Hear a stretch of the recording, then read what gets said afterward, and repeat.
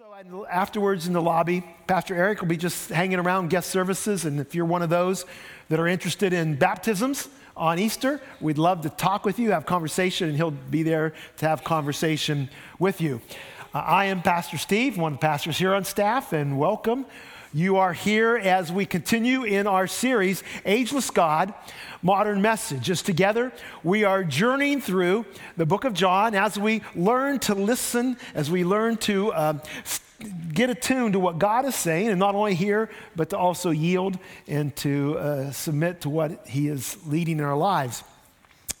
And we've been walking through the book of John, and last week was Pastor Eric in John chapter 11. And believe it or not, that really is John 11 is the culmination of Jesus' ministry.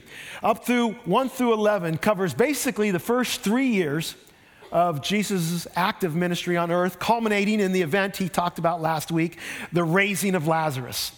And that was, of course, a big event that caught a lot of publicity, a lot of notoriety, and a lot of people started to believe in him, which made the religious leaders, even more angry, even more upset. In fact, if you go back and read John chapter 11, verse 50, when the religious leaders are meeting, Caiaphas, who was the high priest for the year, made a really prophetic statement, although he didn't know it.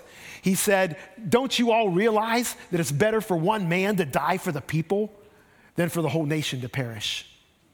Thinking, of course, that the Romans were going to come in and squelch this and put them even more into submission, but not knowing what he was really saying. And so the heat was coming up. But now we get to what you're going to be reading the next week, and the next 2 weeks actually, is really the last week of Jesus' life. We come to chapter 12, and the book just slows down. Instead of covering the first 3 years, from 12 to 21, we go through the last week of Jesus' life, plus a few more days. So as you read it this week, and as you read it next week, realize that that John is just giving us details of what's going on in this last week that are precious and that teach us. And so we see that there's this conflict that continues to grow. And of course, in chapter 12 is beginning of this last week of Jesus' life, is what we know as the triumphal entry or Palm Sunday. So Jesus comes in, the crowds, many of those were people who had been there when Lazarus was healed. And they're shouting and they're praising the Lord and praising Jesus. And of course, this is just making those religious leaders angrier and angrier. And so begins the last week of Jesus' life. We pick up today, later in the week, in fact, just hours before Jesus dies. Just hours before he is going to go to the cross, give his life for us, just hours before he's going to be placed into the grave. Less than 24 hours, we come to what we know as, many of us, the Last Supper. And we read today from John chapter 13. John chapter 13, verses 1 through 17. 1 through 17. If you're reading from your Bibles there in the pews, it's page number 735. But it's also going to be on the screen for you. The story goes like this. It was just before Passover festival. Jesus knew the hour had come for him to leave this world and go to the Father. Having loved his own who were in the world, he loved them to the end. The evening meal was in progress, and the devil had already prompted Judas, the son of Simon Iscariot, to betray Jesus. Jesus knew that his Father had put all things under his power, and he had come from God and was returning to God.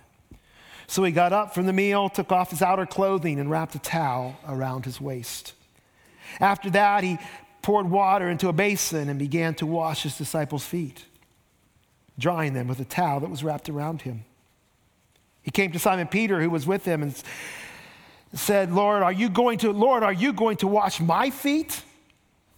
Jesus replied, you do not realize now what I'm doing, but later you will understand.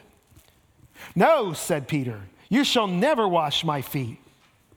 Jesus answered, unless I wash you, you have no part with me. Then, Lord, Simon Peter replied, not just my feet, but my hands and my head as well.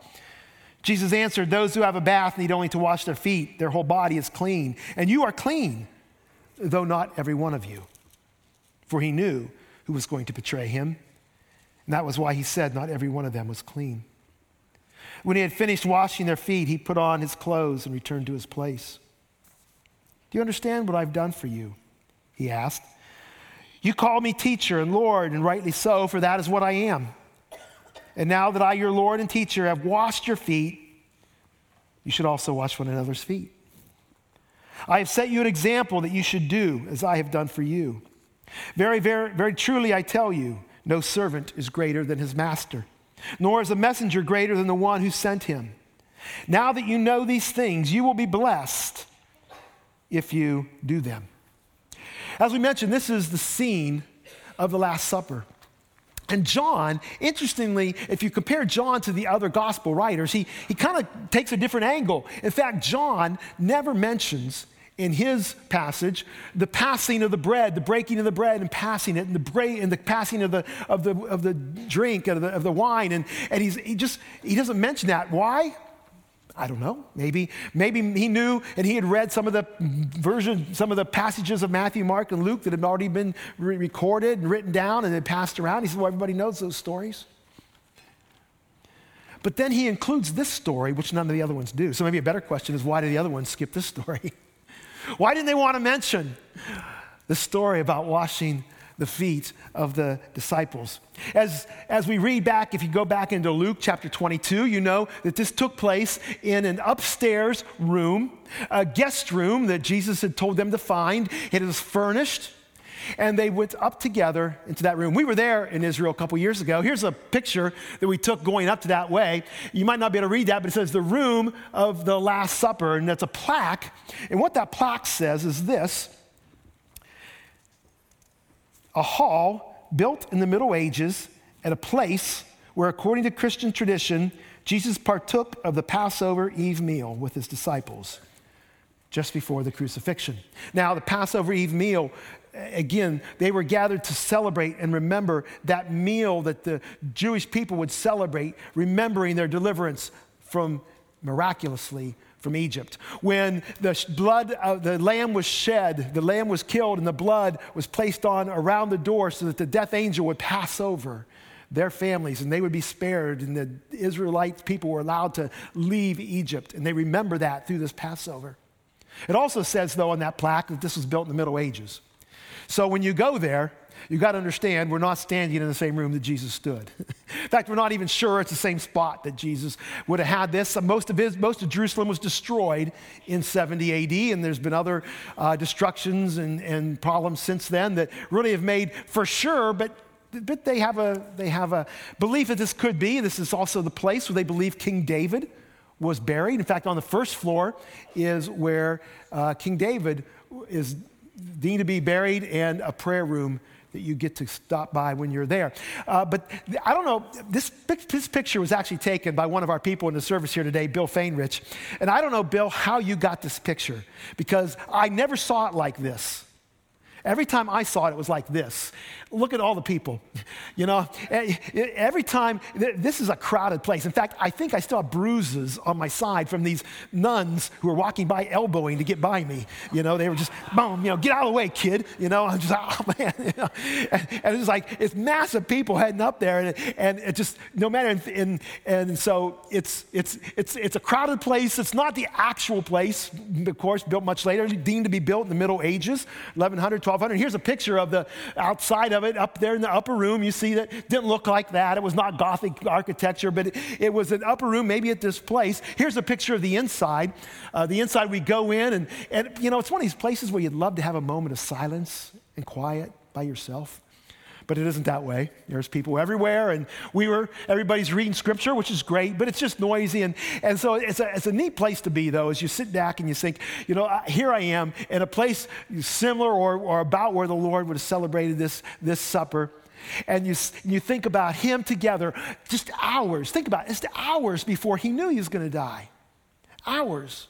And he has one last time to spend with his team, his disciples. And we're reminded of his love for us. In fact, we're reminded of it in that very first verse of what we read today, in John chapter 13, verse 1, when he says this: "It was before the Passover festival Jesus knew the hour had come for him to leave the world and go to the Father. This is the when. It was just before the Passover. It's part of this Passover festival.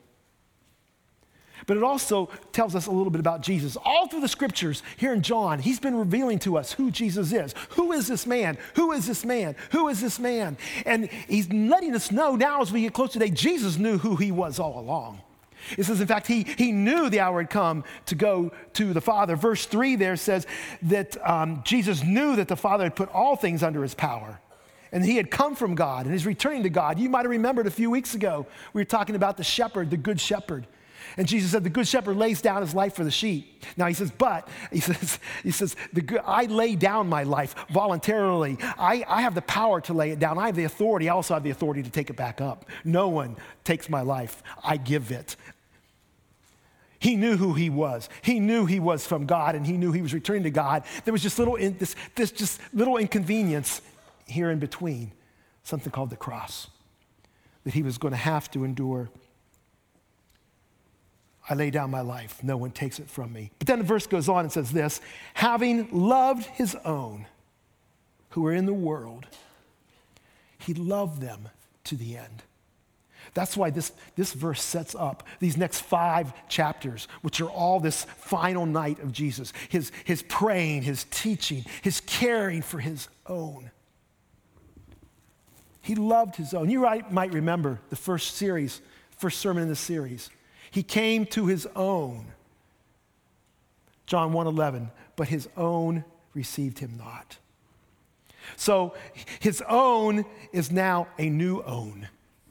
The own is now is not the Jewish people. His own are these 12 men that are in this room. There's nobody else. Jesus' life is on the line. They're looking for him. He's got a death sentence. They are meeting in secret. And so they're here, and the scripture tells us he's loving them. This tense of this verb here says he's loved them from the beginning. Not just from the beginning when he met them, when he called them. He's loved them far longer than that. He loved them when they were born. He loved them before they were born. Jesus' love for them he's loved them from the beginning, and he's loved them to the end. It means there is no end of his love. It's an everlasting love. It's an unrelenting love. And he's loved them that much. And when we see this passage, when we see these 5 chapters, we got to understand this is Jesus pouring out his love to his disciples. Because actually, some people call this event here today, we're reading about, the real beginning of the church. Now we have, of course, the Holy Spirit coming later, but this is Jesus' own. This is his team. This is who he's left with. There's just one problem. They got dirty feet. They got dirty feet. You know, of course, the custom in that day was that you would have a bowl outside or right inside or right outside the front door, where when people come, the slave or the servant of the house would go, and because the streets were dirty, dusty, many of them were just dirt, and if it rained, it was muddy, and so feet would get dirty, and the sandals would get dirty. You could take your sandals off, but your feet are still dirty, and so it was the job of the servant, the lowest person that would be in that house, to wash the feet of those who came. If it was a gathering of, maybe you didn't have a servant and it was a gathering of a group, it would typically be the responsibility of the first person. The first person who arrives to do the job, and they would wash as the other people would come in. And you know the story we just read it, and many of us know the story very well. Jesus takes on that form of a servant. Jesus begins to disrobe, pick up the basin, the towel, and to wash the feet of his disciples. It reminded me this past summer, and we're going to do something like this again this summer. At our house, we had what we called the party with the pastor, and for people who hadn't really connected yet, and friends maybe new to friends, we had 3 different times where we invited a group of people, big groups of people to our house, and we just had a great time. And one of the things we asked is some elders to come help us out. So they came help us out, and we were preparing. And before the first party at the pastor's, it was one of those nice summer or spring days, but it turned into a very stormy evening. And I remember it because Sheila's there running around, getting everything ready, and I'm doing something. I mean, watching TV or something, I don't know. But no, I'm working too. But we're getting ready, and the elders are helping us out, and all of a sudden I look out, and there is some people pulling in. Cars are starting to come in. It is pouring down. It's thunder and it's lightning. And one of our elders had gone around and found 2 umbrellas. And he was out there, and as soon as he saw one, he would run out, and he would run out to him, and he'd be like this, and then he'd have the other one open, and he'd hand that to them, and they'd walk back together. And then he'd get it, and he'd walk to the next one. And I thought, what an act of service. What an act of love. What an act of humility by the one who got there first. No one said, do it. It was just natural. It was what God had placed in his heart to serve others. I think that's kind of what Jesus is showing and demonstrating here. He gets up and he starts washing the feet of these disciples until he comes to Peter, of course, right? Peter goes, no. Ain't going to happen. No way. He probably remembered John the Baptist said, I'm not even worthy to untie his sandals. How can you wash my feet? Speaking of being unworthy, think about those 12. Think about those men in that room that day. Do you know Luke 22 tells us that after Jesus was passed some bread and the glass, the cup, he said, one of you are going to betray me, and they started saying, who is it? And then it says in Luke 22, then they started an argument among themselves about who was the greatest.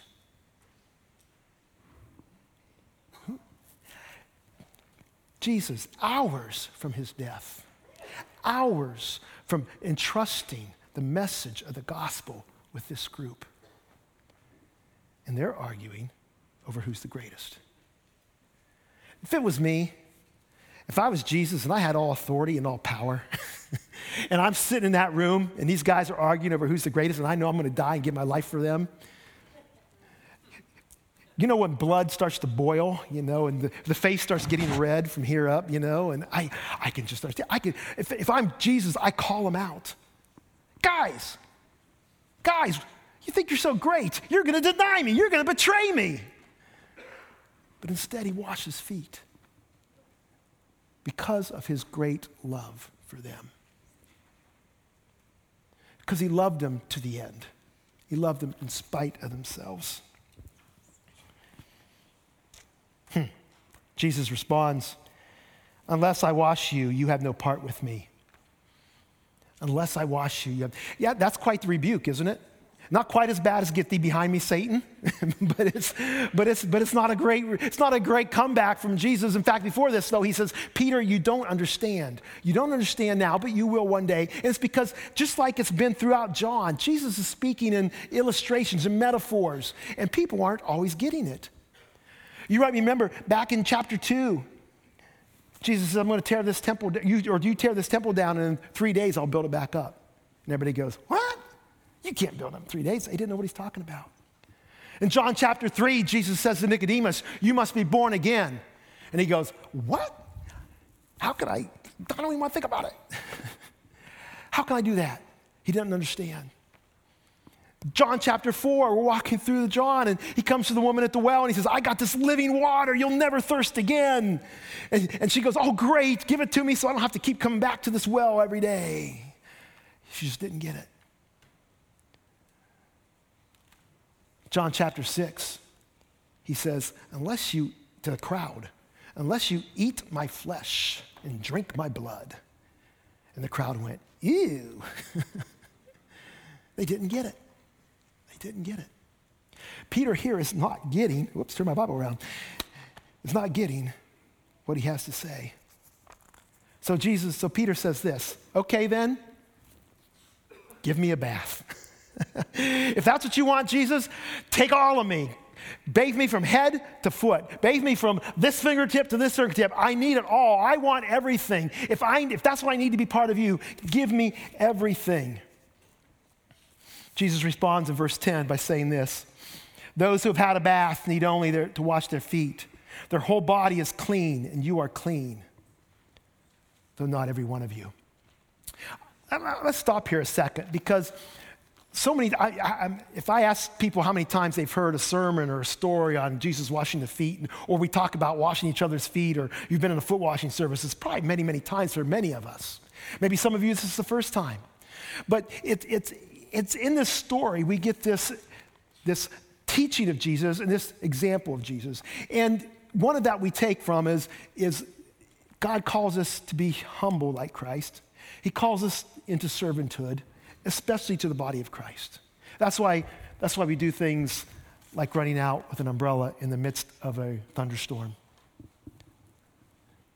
And we see this message of Jesus. In fact, Jesus says at the end of this is an example to you. Because you don't have to wash everybody's feet, but this is an example of how you show the love that I'm showing to you. This is an example today of how I show love. And do it. But there's an underlying thought. There's layers of meaning in this. I don't want us to miss this today, and it's in this interchange here between Jesus and Peter. He says here, if you've had a bath, you don't need to be rebathed. You're clean. You just need your feet clean. When Jesus used the word had a bath, for those Jewish folks that were there, they may have immediately gone to their mind of a mikveh, a ceremonial cleansing in a baptismal-like pool or body or container that would cleanse them ceremonially. It was a cleansing process. And in fact, it was done on some occasions when someone would convert to Judaism. It was a ceremonial washing. And it said every part of your body needs to be immersed, including hairs, which were included part of the body. So they made sure you got your hair wet too. And actually, this was part of the heritage from which baptisms arose. We have this new identification, this ceremonial cleansing, this surrendering to God that we do now and we did then through baptism. And as they're thinking about this, Jesus would be saying to them, you've been baptized. You're part of the family of God. You've committed your life to me, he's telling us today. You have surrendered your life. You are following me. You don't need to get saved all over again. Because many times we think, oh, Lord, I sinned once, now I need to be saved again. He said, if you've been saved, if you've been washed, if you've taken a bath and you're standing before the Lord and you're one of his, you don't need to be saved again, but you might have some dirty feet. You might have some dirty feet. You may need me to come in and to continually do a work in your life. You see, that salvation that you went through, that saved you. But we live in a dirty world and we get dirty feet. And day by day, there are times where we need the Lord to come in and clean us up a little bit. Clean up those feet that become dirty. And in fact, and what Jesus is saying, I think, to Peter here is that unless you let me wash your feet, you're not going to be ready, willing, able to go out and wash the feet of the people I'm calling you to go to. Peter, you're one of mine. You're already on board.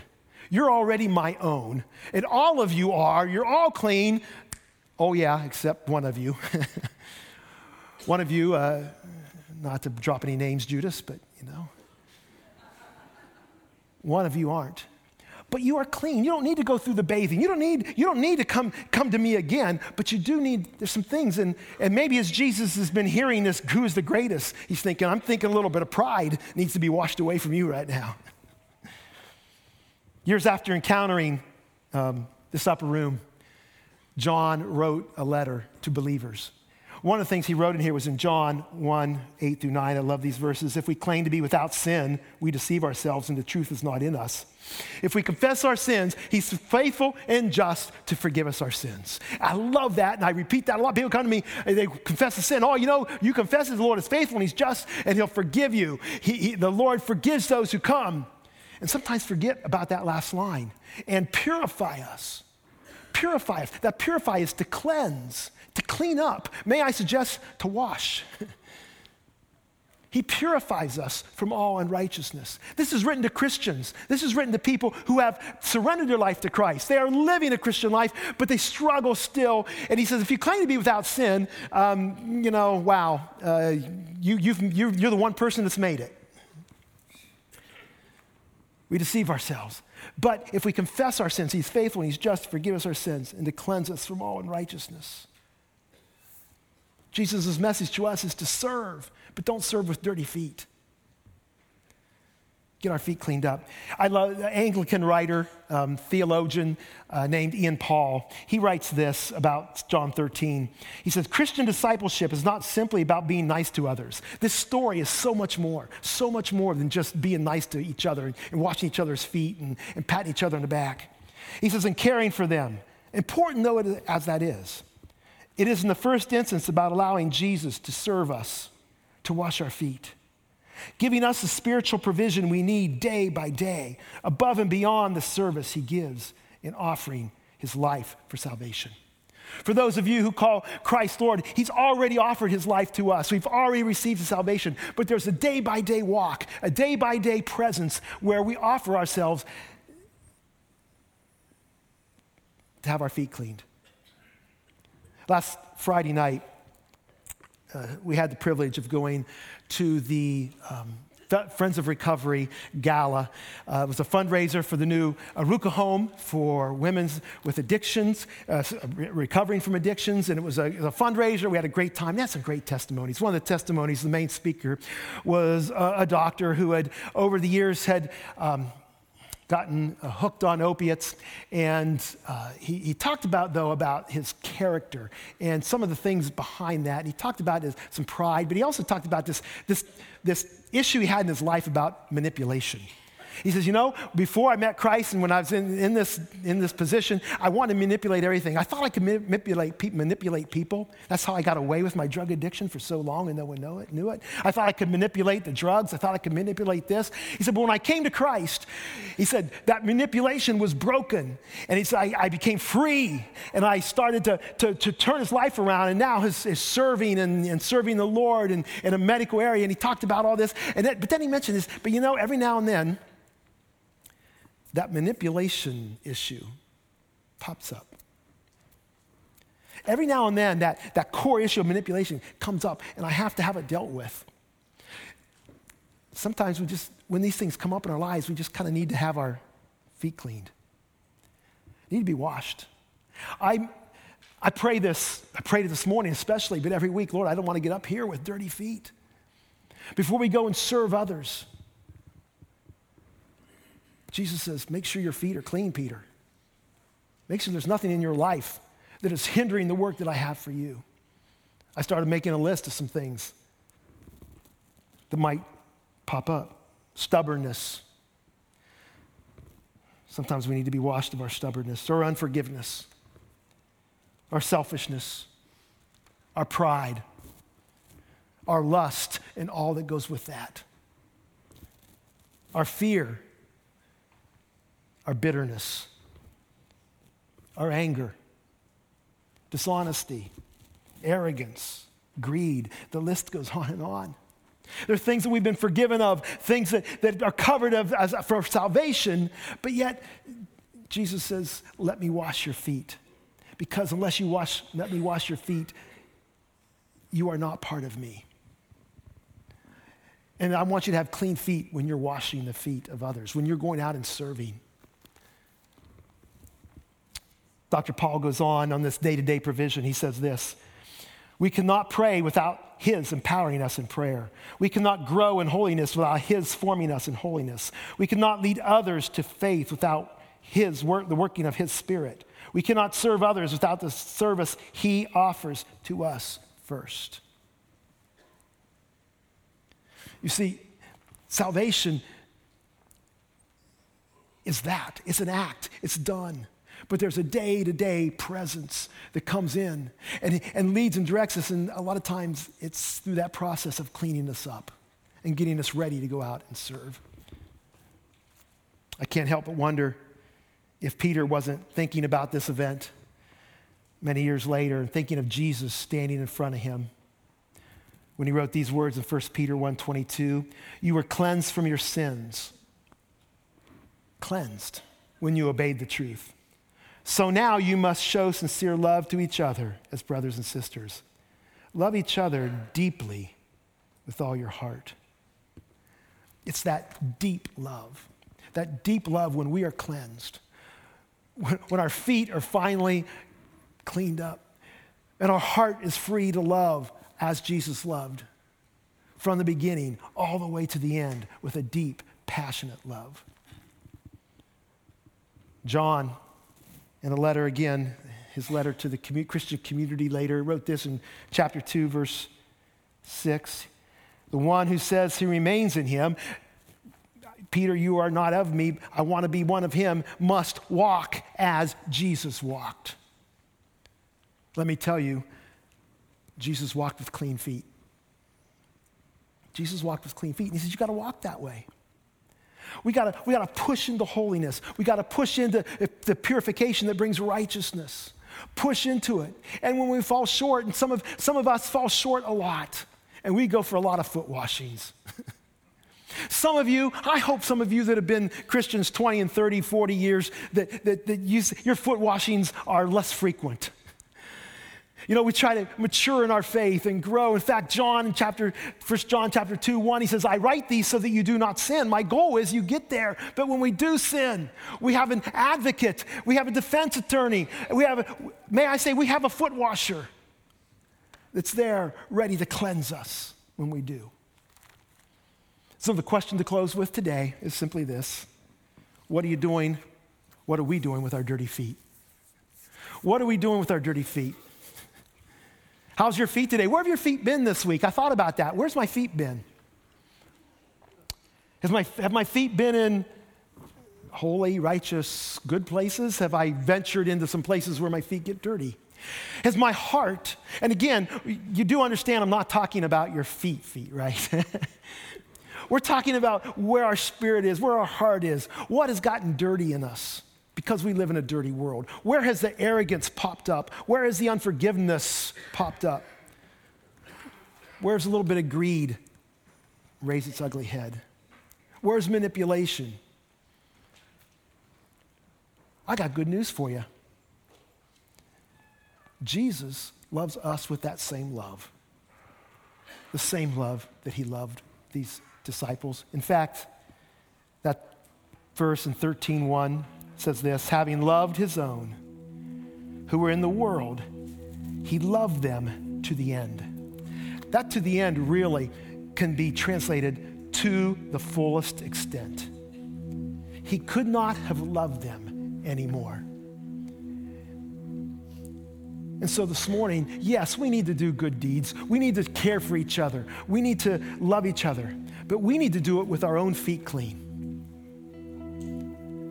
Because if you ever gone and, if you went out and tried to serve somebody, to share the good news of the gospel, to do a good deed, and they look down and there's something in your life that says, I got some pretty dirty feet.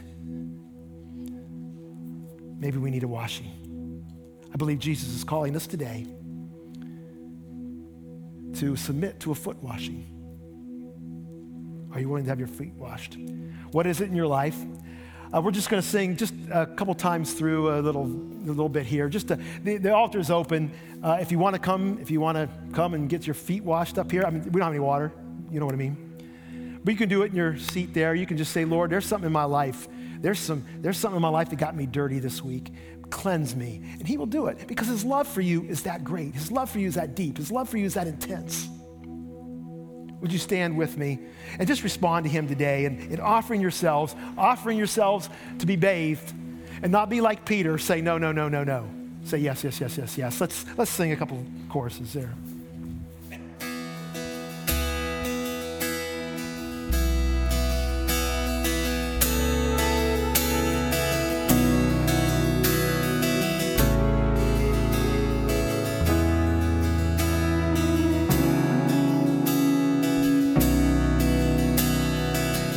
He's a 99. I couldn't earn it. I don't deserve it. Still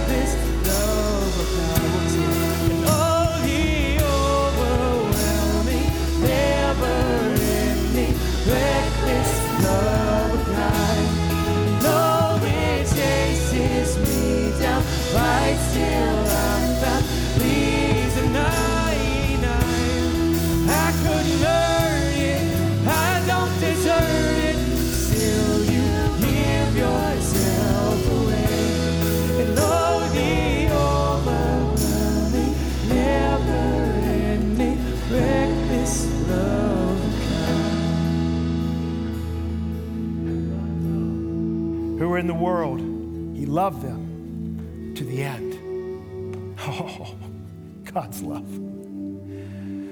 So vast, so deep, so overwhelming. Go in it this week. Serve the Lord. Let him wash your feet. Be open, be vulnerable, be willing. Because only the humble can have their feet washed. Let's pray. Father, we are so grateful for your love for us. We're so grateful, Lord, that you lead and direct us. And Lord, that you brought us here today. And Lord, you've taught us from your word. So Father, go with us now. May your word continue to instruct us, continue to speak to us, continue to lead us as we offer ourselves as living sacrifices. And Lord, we know living sacrifices tend to get dirty feet. Lord, help us. Help us this week where, Lord, we get dirty. Lord, where our hearts are wrong, where, Lord, our mouths are saying the wrong things, our spirit is in a wrong place, our eyes are in the wrong place, our ears are in the wrong place. Lord, whatever it may be, Lord, call us attention to us, lead us, direct us, speak to us so that, Lord, we can go and submit ourselves to your grace and your mercy as you clean us up. Purify us from all unrighteousness, Lord. Forgive us where we sin. And Lord, we thank you for being our advocate, for being that one who's given his life for us. And Lord, not only given his life for us, not only saved us, but works day by day by day by day to keep us clean and fit for your service. In Jesus' name we pray. Amen. Amen. You're dismissed.